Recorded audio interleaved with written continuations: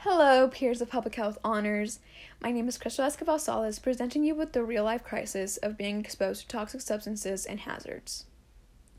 There are times we turn on our TV and find out that yet another small community in our quote-unquote developed country is suffering from lead contamination in their water systems, or they are combating air pollution where their children develop early-age asthma, and the adults who already have asthma continue to fight a difficult fight.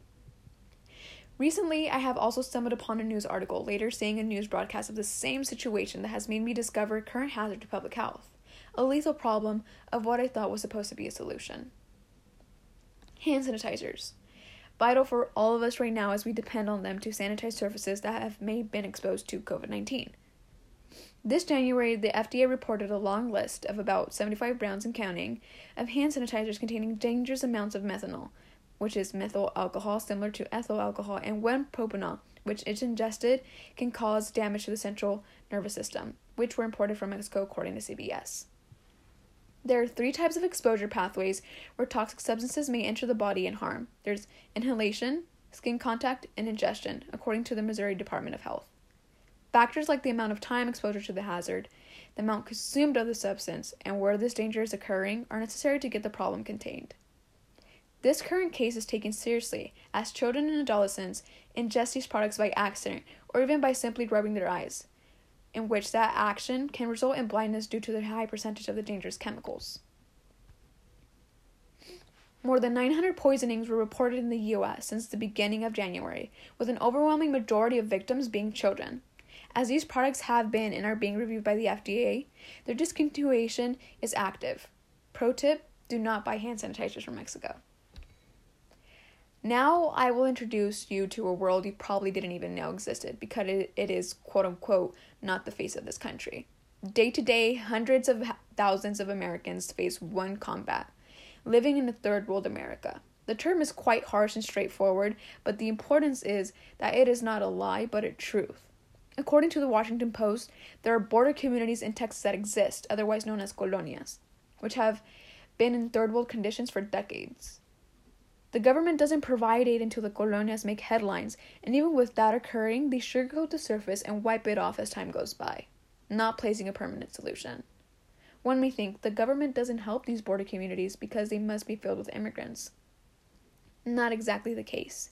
Actual full-fledged American citizens are living in these communities, and they make up most of the colonia population. What is so third world about the colonias, you may ask? For decades, the colonias have never been able to have access to a clean water supply. When flooding occurs due to hurricanes, children are unable to go to school.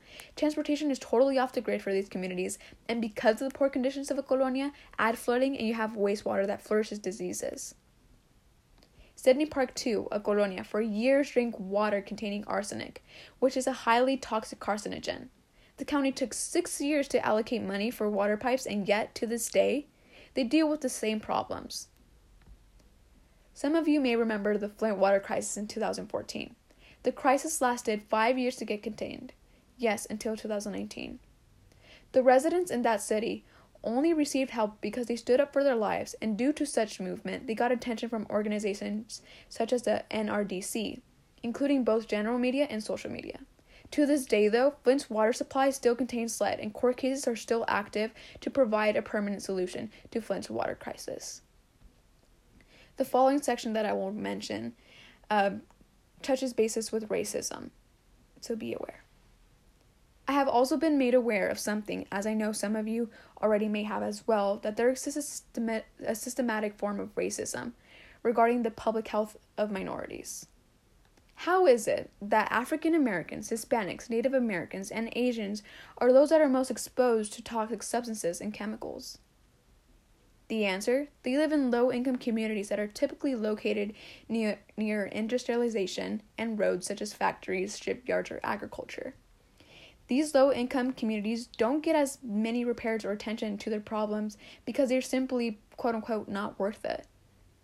40% of African Americans and Latinos and 20% of Asians in California breathe in more particulate matter than white Californians from trucks, cars, and buses, according to the calhealthreport.org. This is what is known as a disparity.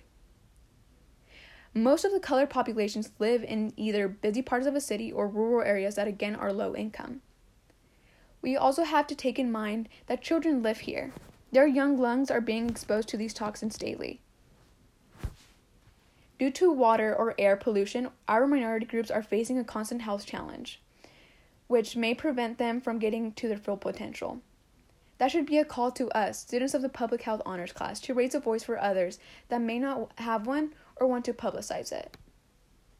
As a generation we must face these threats to public health as a crime against humanity. Everyone deserves to live. Be where they are, earn what they earn. I know all of us paid close attention to the wonderful, inspiring works of Paul Farmer, and I know the power this generation holds because of the massive changes they have introduced and made. We want this world to be more righteous, morally and ethically. It is not for people to tell themselves, I am not suffering due to this, why should I care? People should care, because that child with early age asthma, that child with lead-infused blood, and that child with a mortal disease could have been, for example, the future doctor healing you after an accident or any other cause for medical attention. We have futures to take care of to keep this world moving forward and this planet alive.